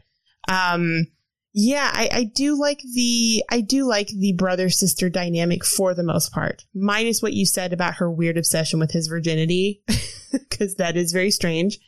I do like their dynamic as brother and sister. They seem like believable brother and sister for the most part in the movie, which I did like.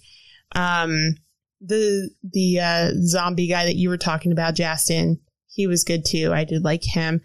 And yeah, I do think that, I mean, it's there, like I said, there's nothing specifically that's just like, this is outright just ridiculous, whatever, that makes me not like the movie. It's just one of those that doesn't grab me the way other movies do, or other Halloween movies do, or family movies do even. Like, it's just really, and that is a big thing. I think the connection with this movie with your childhood, or the connection that you have with the characters in the movie, that really does play a big part in whether you like a movie like this or not.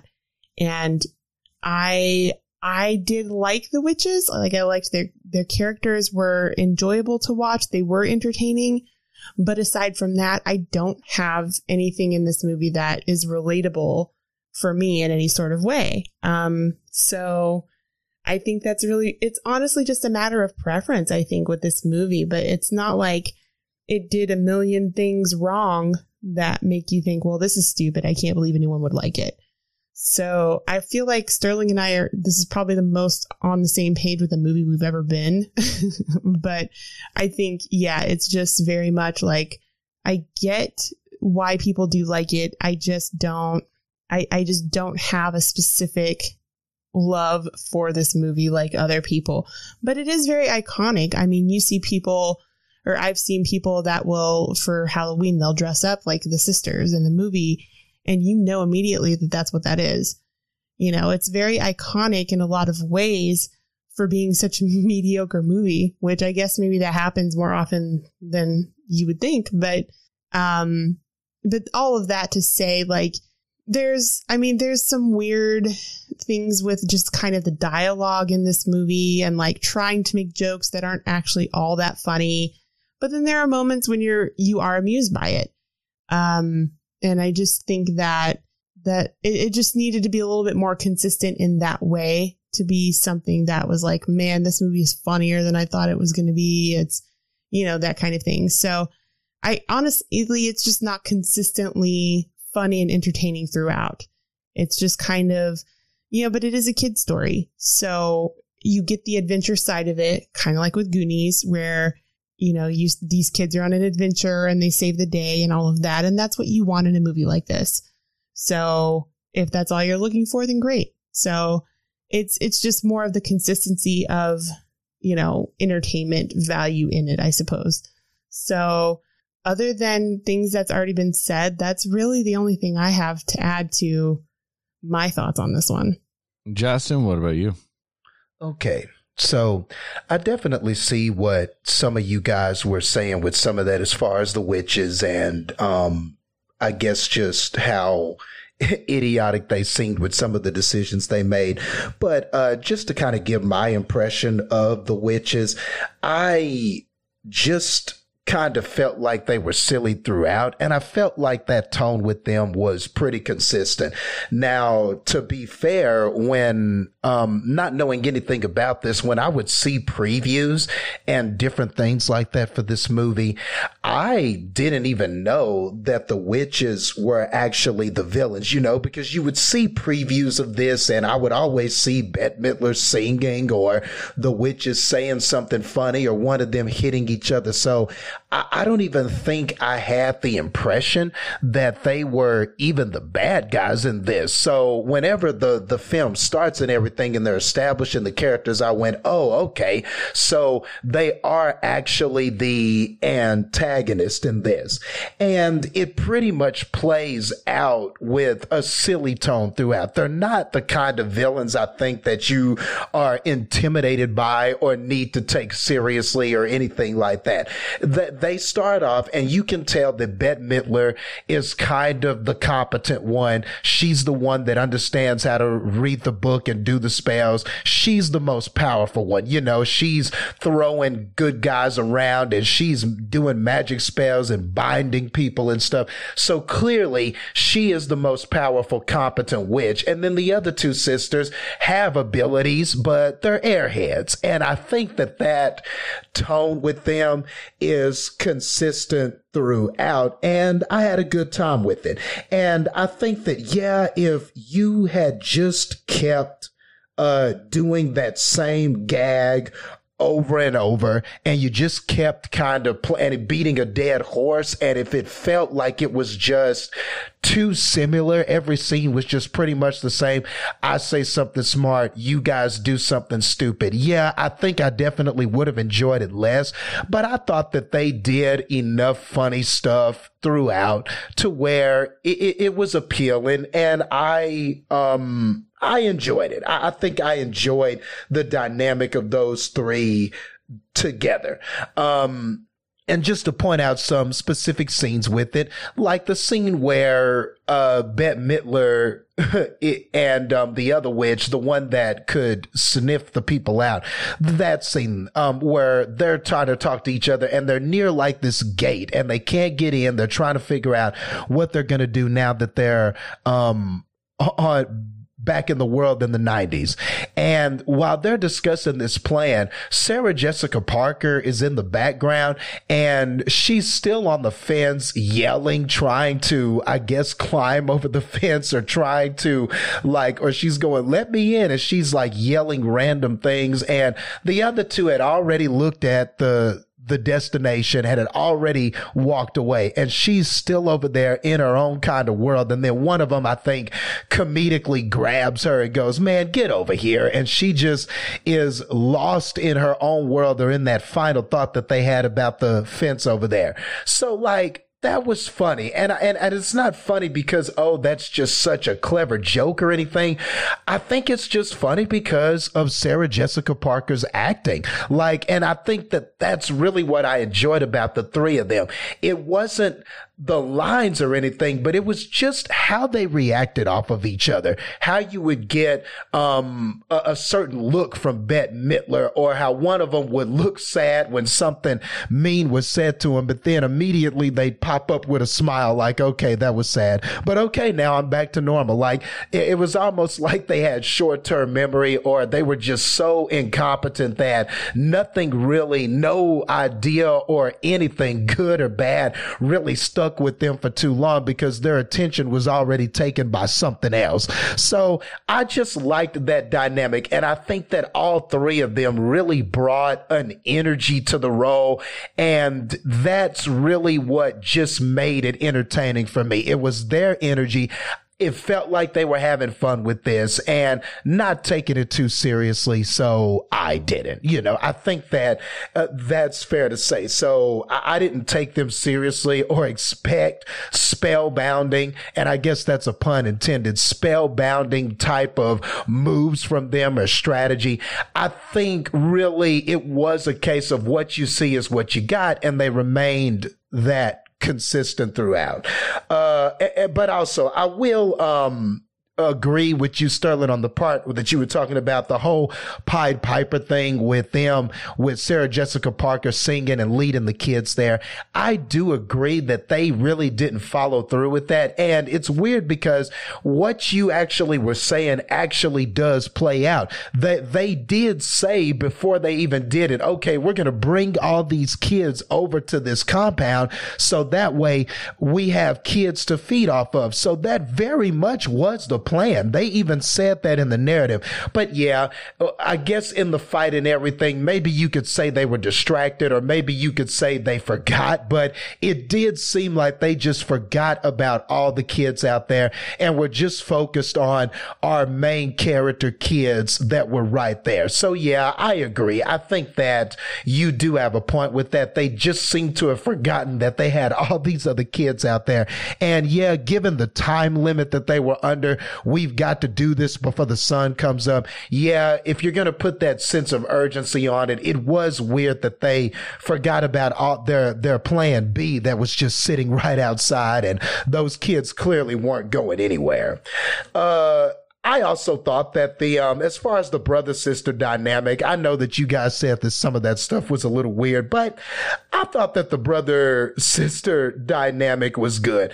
And the whole Yabo bit, I mean, to me, that is just a typical scene of where you have an older sibling and a younger sibling, and the younger sibling is embarrassing the older sibling in front of someone that they like. This is something that we've seen done a million times, and we know what this is. So whenever she's talking to the girl and she's like, yeah, you got those yabos, I mean, I knew what it was. She was feeling, the little sister was feeling a little jealous at that time. Her big brother was taking her out. This was supposed to be her time. And now big brother seems a little preoccupied with some girl that he likes. So little sister's like, man, I'm going to sabotage this a little bit and embarrass him a little bit because this is supposed to be about me. So I think that's really what this is. And this is nothing that we haven't seen a million times done in other movies. So I knew what it was, and I ran with it. And I mean, that's another thing about it too. Like, all of these scenes were fine.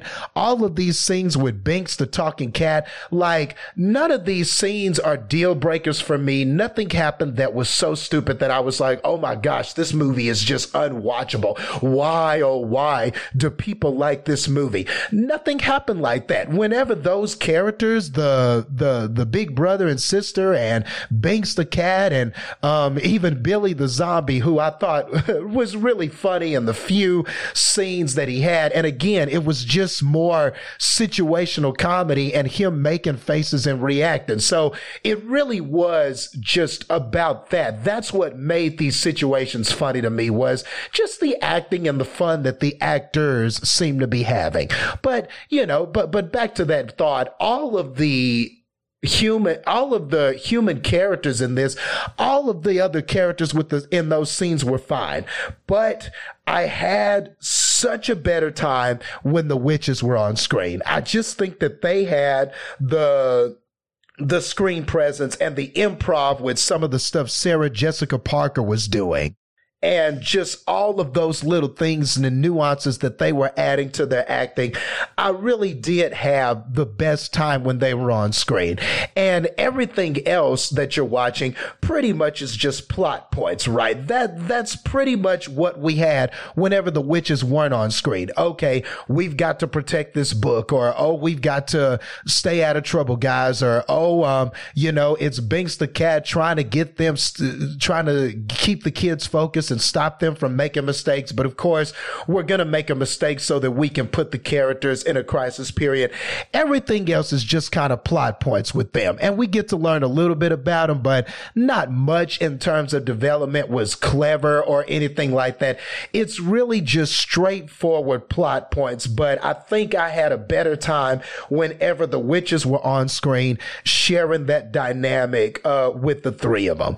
And one of the last things I'll say is, yes, Sterling, I agree that ending, the ending sequences with the statue exploding and stuff like that, I guess maybe, yeah, Bette Midler turned into a statue because she was on hollow ground. I guess that's the answer. But at the time when I saw it, it did seem inconsistent because I thought that the other sisters were actually going to turn into statues too. And when they didn't, I was like, why did that happen? So yeah, I get your point with that. It did kind of seem a little weird with the explosions and stuff like that. So yeah, that did seem a little inconsistent. And finally, Heather, yeah, I agree that the ending was a little weird for this. Yeah, whenever that ending happens and Binks turns into a human and then the sister comes and they're just kind of together. I get it. I mean, they did explain earlier and he was like, I failed to protect my sister back then and I just want to leave this earth and be able to share it with my sister and everything.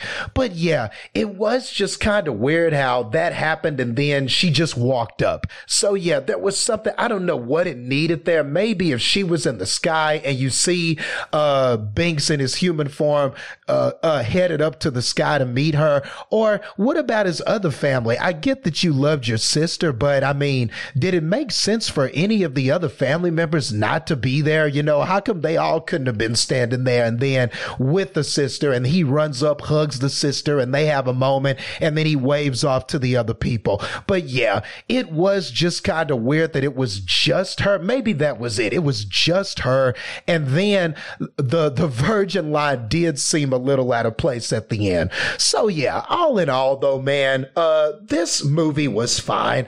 I don't think I will ever be in the camp of people that are like, oh yeah, this is just a must-see Halloween classic movie of the century.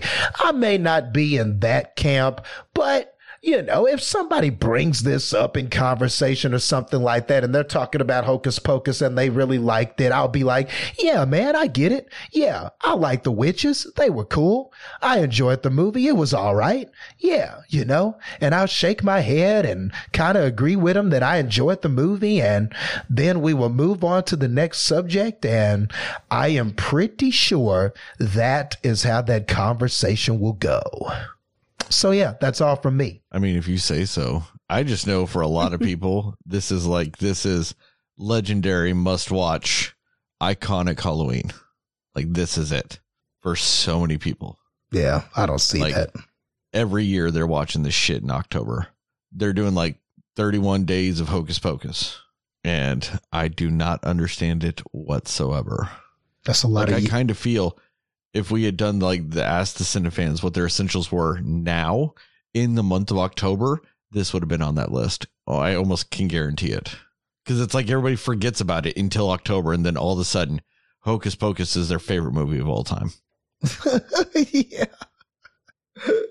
But some of those people are tripping too in the comments. I looked over some of the comments because I think it's interesting to also point out that the critic score is closer to you guys. I mean, it's barely 30 something, 40 something. I'm seeing a lot of 40%, 50% stuff like that. But with fans, it's 70. And when you look at some of those fan comments and reviews and stuff, they're like, oh, this is the best movie ever. And I'm like, okay, y'all are tripping. Y'all don't lie like that. Don't just lie. This is not the best movie. Come on, man. Come on, it's not the best movie. Yeah, so they're tripping with some of that stuff, but what you gonna do? But to Heather's point, Heather made a good point earlier. I think there are a lot of movies like this, though. They're not really the best movies quality or story wise, but they just have iconic performances that They have some memorable characters, some memorable lines, iconic performances that catapult them to something just beyond the movie's plot or the movie's content. There are a lot of movies like that, and I think this is just one of them. I don't see any of that. And to answer the question about why she turned to stone, I was kind of looking it up, and it is because she was on like sacred holy ground. That's why she turned to stone. Oh, okay. So it was the 5-second rule because she got to crawl on consecrated ground. Like she fell and hit the ground, lied there for like 30 minutes, then like crawled towards him, grabbed him, picked him up, kept sucking his soul out, and then turned to stone. Like that's just such a, like, I understand they wanted more action to happen, but if you want there to be an actual consequence of touching consecrated ground, you can't have the convenient magical delay of the, hey, you fell on consecrated ground, you better get off or maybe something bad will happen. And then when she didn't get off, go, come on, you know you can't do it. And then still wait longer and then go, fine, I guess we'll punish you now because of magic. It's just way too convenient for that to be a main point and it then be so delayed. Right. But I feel like my score was way too high. Now that I've like talked about it more, I feel like my score is just way too high. I feel like that's my generous and understanding score. When my like heart, it's like a 15.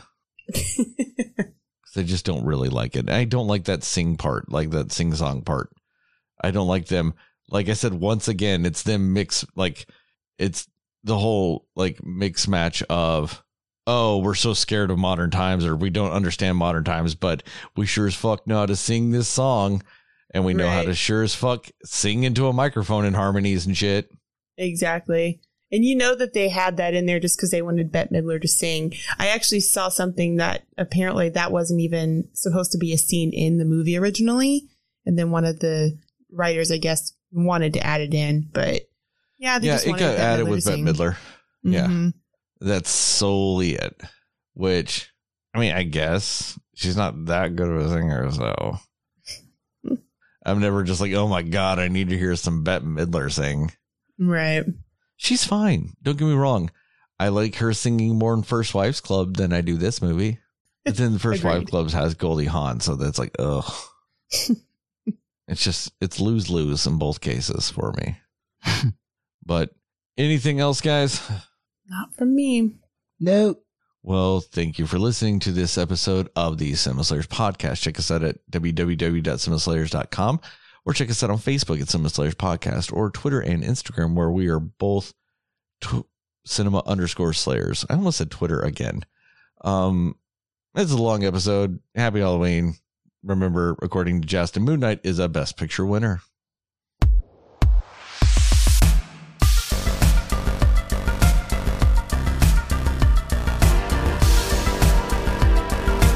I like the girls with the yabos and the bump. The yabos and the bump. The yabos and the bump. I like the girls with the yabos and the bump. Bump. Bump. Oh, dear God. The yabos. This movie might have broke Justin.